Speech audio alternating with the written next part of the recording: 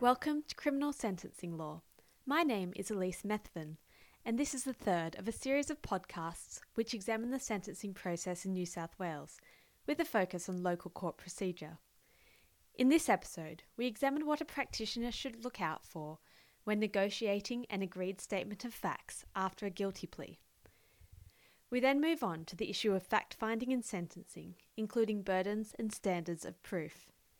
We will outline the De Simone principle and discuss the implications of this principle for negotiating agreed facts and the evidence that can be taken into account by the sentencing magistrate or judge. The first issue that we will focus on today is the agreed statement of facts. Following a guilty plea, the prosecution and defence will usually tender by agreement a statement of facts constituting the offence. Section 191 of the Evidence Act defines an agreed fact as a fact that the parties to a proceeding have agreed is not, for the purposes of the proceeding, to be disputed. A key preliminary part of the sentencing process is negotiating agreed facts. It is important that defence lawyers, on instruction from their client, review and negotiate the agreed facts to ensure that they do not contain inaccuracies and do not contain matters that the client does not agree to. This will involve a great deal of back and forth negotiations between the defence and the prosecution. As outlined by Justice Smart in the case of the Queen against Crowley, agreed facts should always be carefully checked by all parties' legal representatives and especially by counsel for an offender. This should not be perfunctory. The Crown also has an obligation to ensure that the agreed statement of facts, including the facts and circumstances of the offences upon which it seeks the court to sentence the offender, are presented in a comprehensible fashion. The statement of facts must be framed so that it is clear to the court what is in fact being agreed to by the Crown and the defence.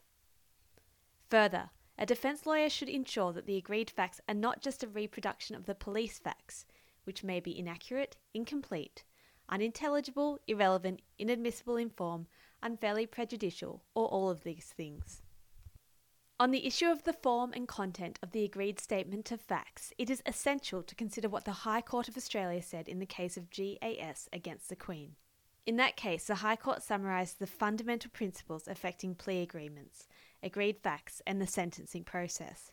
Therefore, what the court said in this case is also relevant to our discussion of plea agreements in the first podcast. Firstly, the High Court stated that it is the prosecutor alone who has the responsibility of deciding the charges to be preferred against an accused person. The judge has no role to play in that decision. Secondly, the High Court stated that it is for the accused person alone who must decide whether to plead guilty to the charge preferred.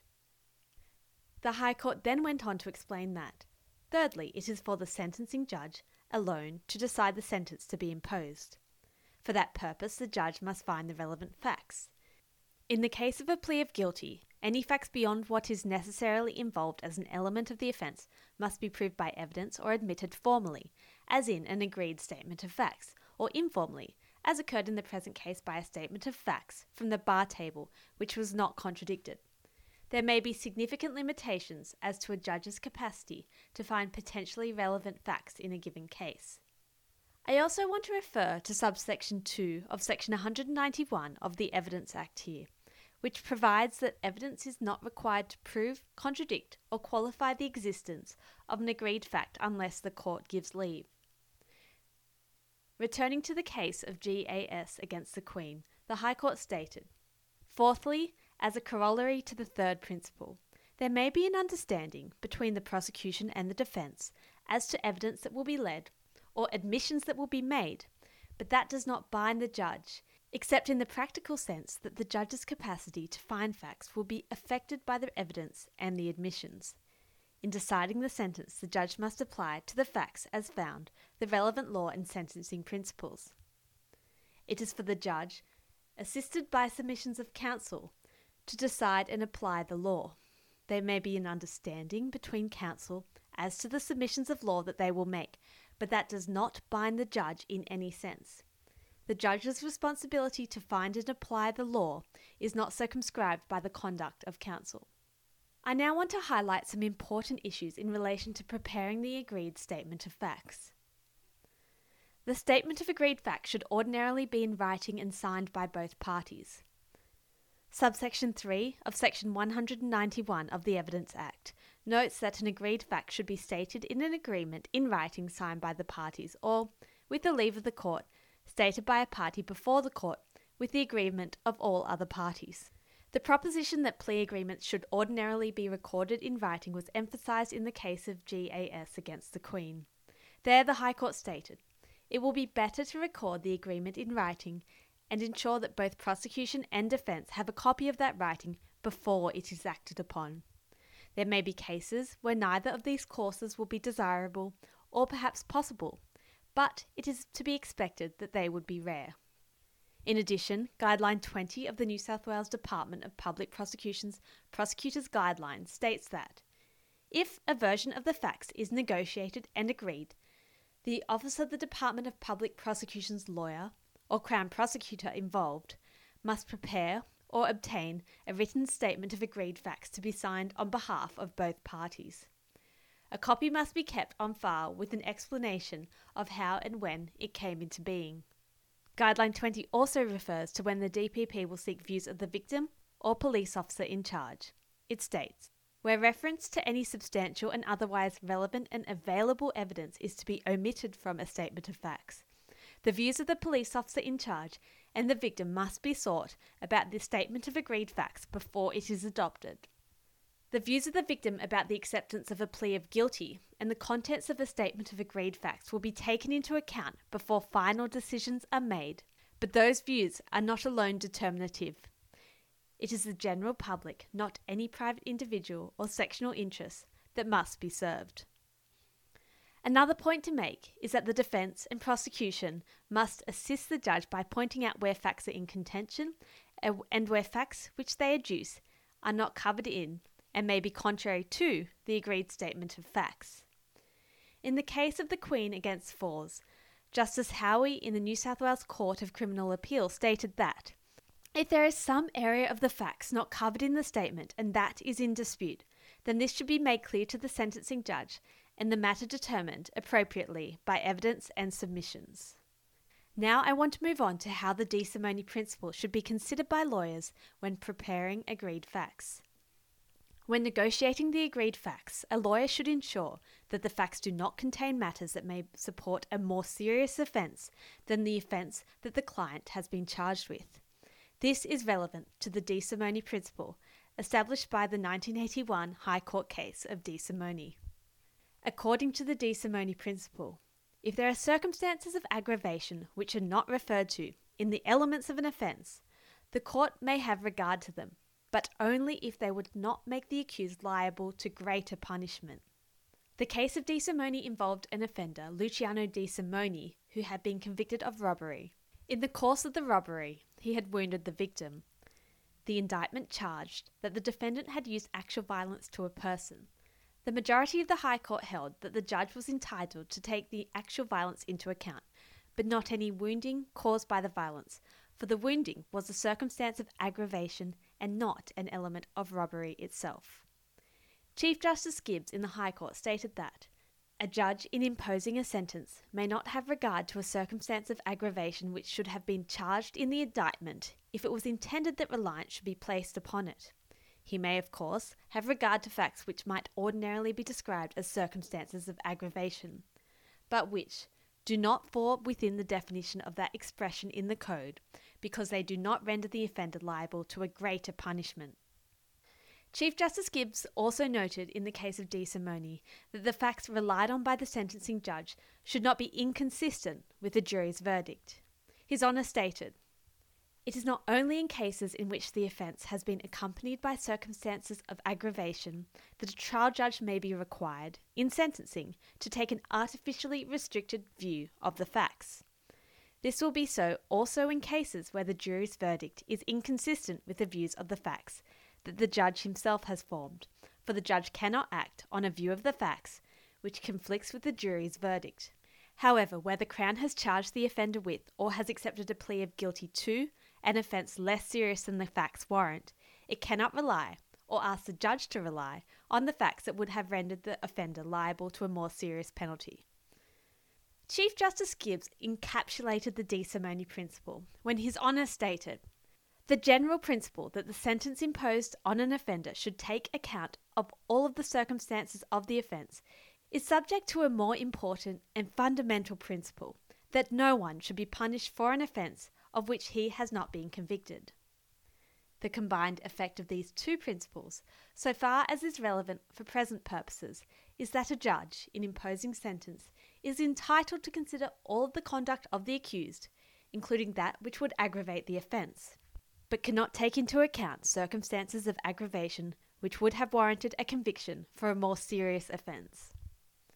In other words, when sentencing an accused, the judge cannot take into account those circumstances of aggravation which give rise to a conviction for a more serious offence, or which would have rendered the offender liable to a more serious penalty.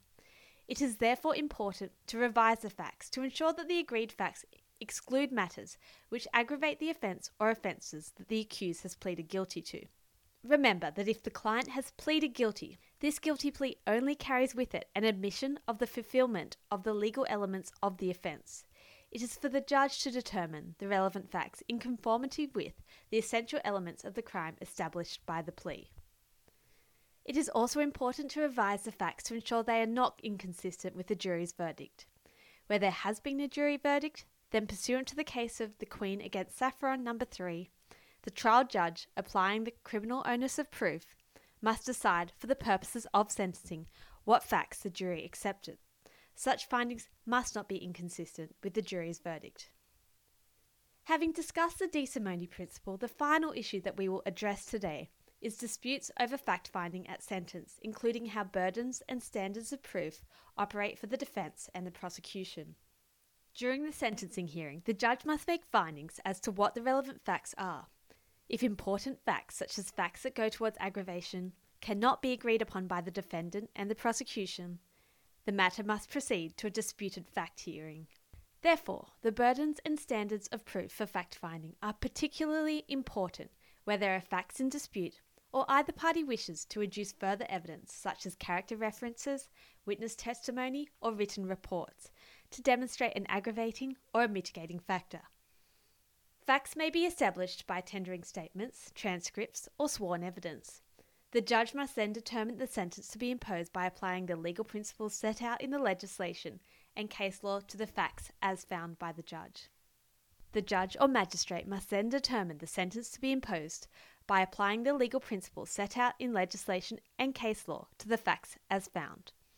In the High Court of Australia case, the Queen against Aldrich, it was acknowledged that a judge's decision in relation to the sentence to be imposed will be very much affected by the factual basis from which the judge proceeds, particularly the judge's conclusions about what the offender did and about the history and other personal circumstances of the offender. It should also be reiterated that the task of fact-finding rests with the court. The court is not bound by any agreement between the parties as to what findings the court should make and the weight to be given to any evidence. Where there are disputes between the prosecution and defence on sentence in relation to facts, it is important to be aware of which party bears the burden of proof to prove a fact and what the standard of proof is. In relation to which party bears the burden of proof, the prosecution or the defence, this generally depends on which party wishes the sentencing judge to take a matter or matters into account. The majority of the High Court in the case of the Queen against Aldrich held that it may be accepted that if the prosecution seeks to have the sentencing judge take a matter into account in passing sentence, it will be for the prosecution to bring that matter to the attention of the judge and, if necessary, call evidence about it. Similarly, it will be for the offender who seeks to bring a matter to the attention of the judge to do so, and again, if necessary, call evidence about it. We say if necessary because the calling of evidence would be required only if the asserted fact was controverted or if the judge was not prepared to act on the assertion. Generally, for the findings of facts against the offender, the standard of proof is beyond reasonable doubt, the criminal standard. In other words, a sentencing court may not take facts into account in a way that is adverse to the offender's interests, unless those facts have been established by the Crown to the standard of beyond a reasonable doubt. This principle is applied to aggravating factors, so that the prosecution bears the burden to prove aggravating factors beyond reasonable doubt. The offender bears the burden of proving on the balance of probabilities, the civil burden, matters which are submitted in his or her favour. This means that mitigating factors must be proved on the balance of probabilities. Note also that there is no requirement that the court should sentence the offender on the basis of the facts most favourable to the accused. Some disputed facts, however, cannot be resolved in a way that goes either to increase or decrease the sentence. These factors are to be treated as neutral for the purposes of sentencing. So that concludes the third podcast of Criminal Sentencing Law, which focused on the preparation of agreed facts and issues relating to the admission of facts in the sentencing hearing. Please subscribe to the podcast series. The next podcast will discuss the purposes of sentencing and how these relate to submissions on sentence.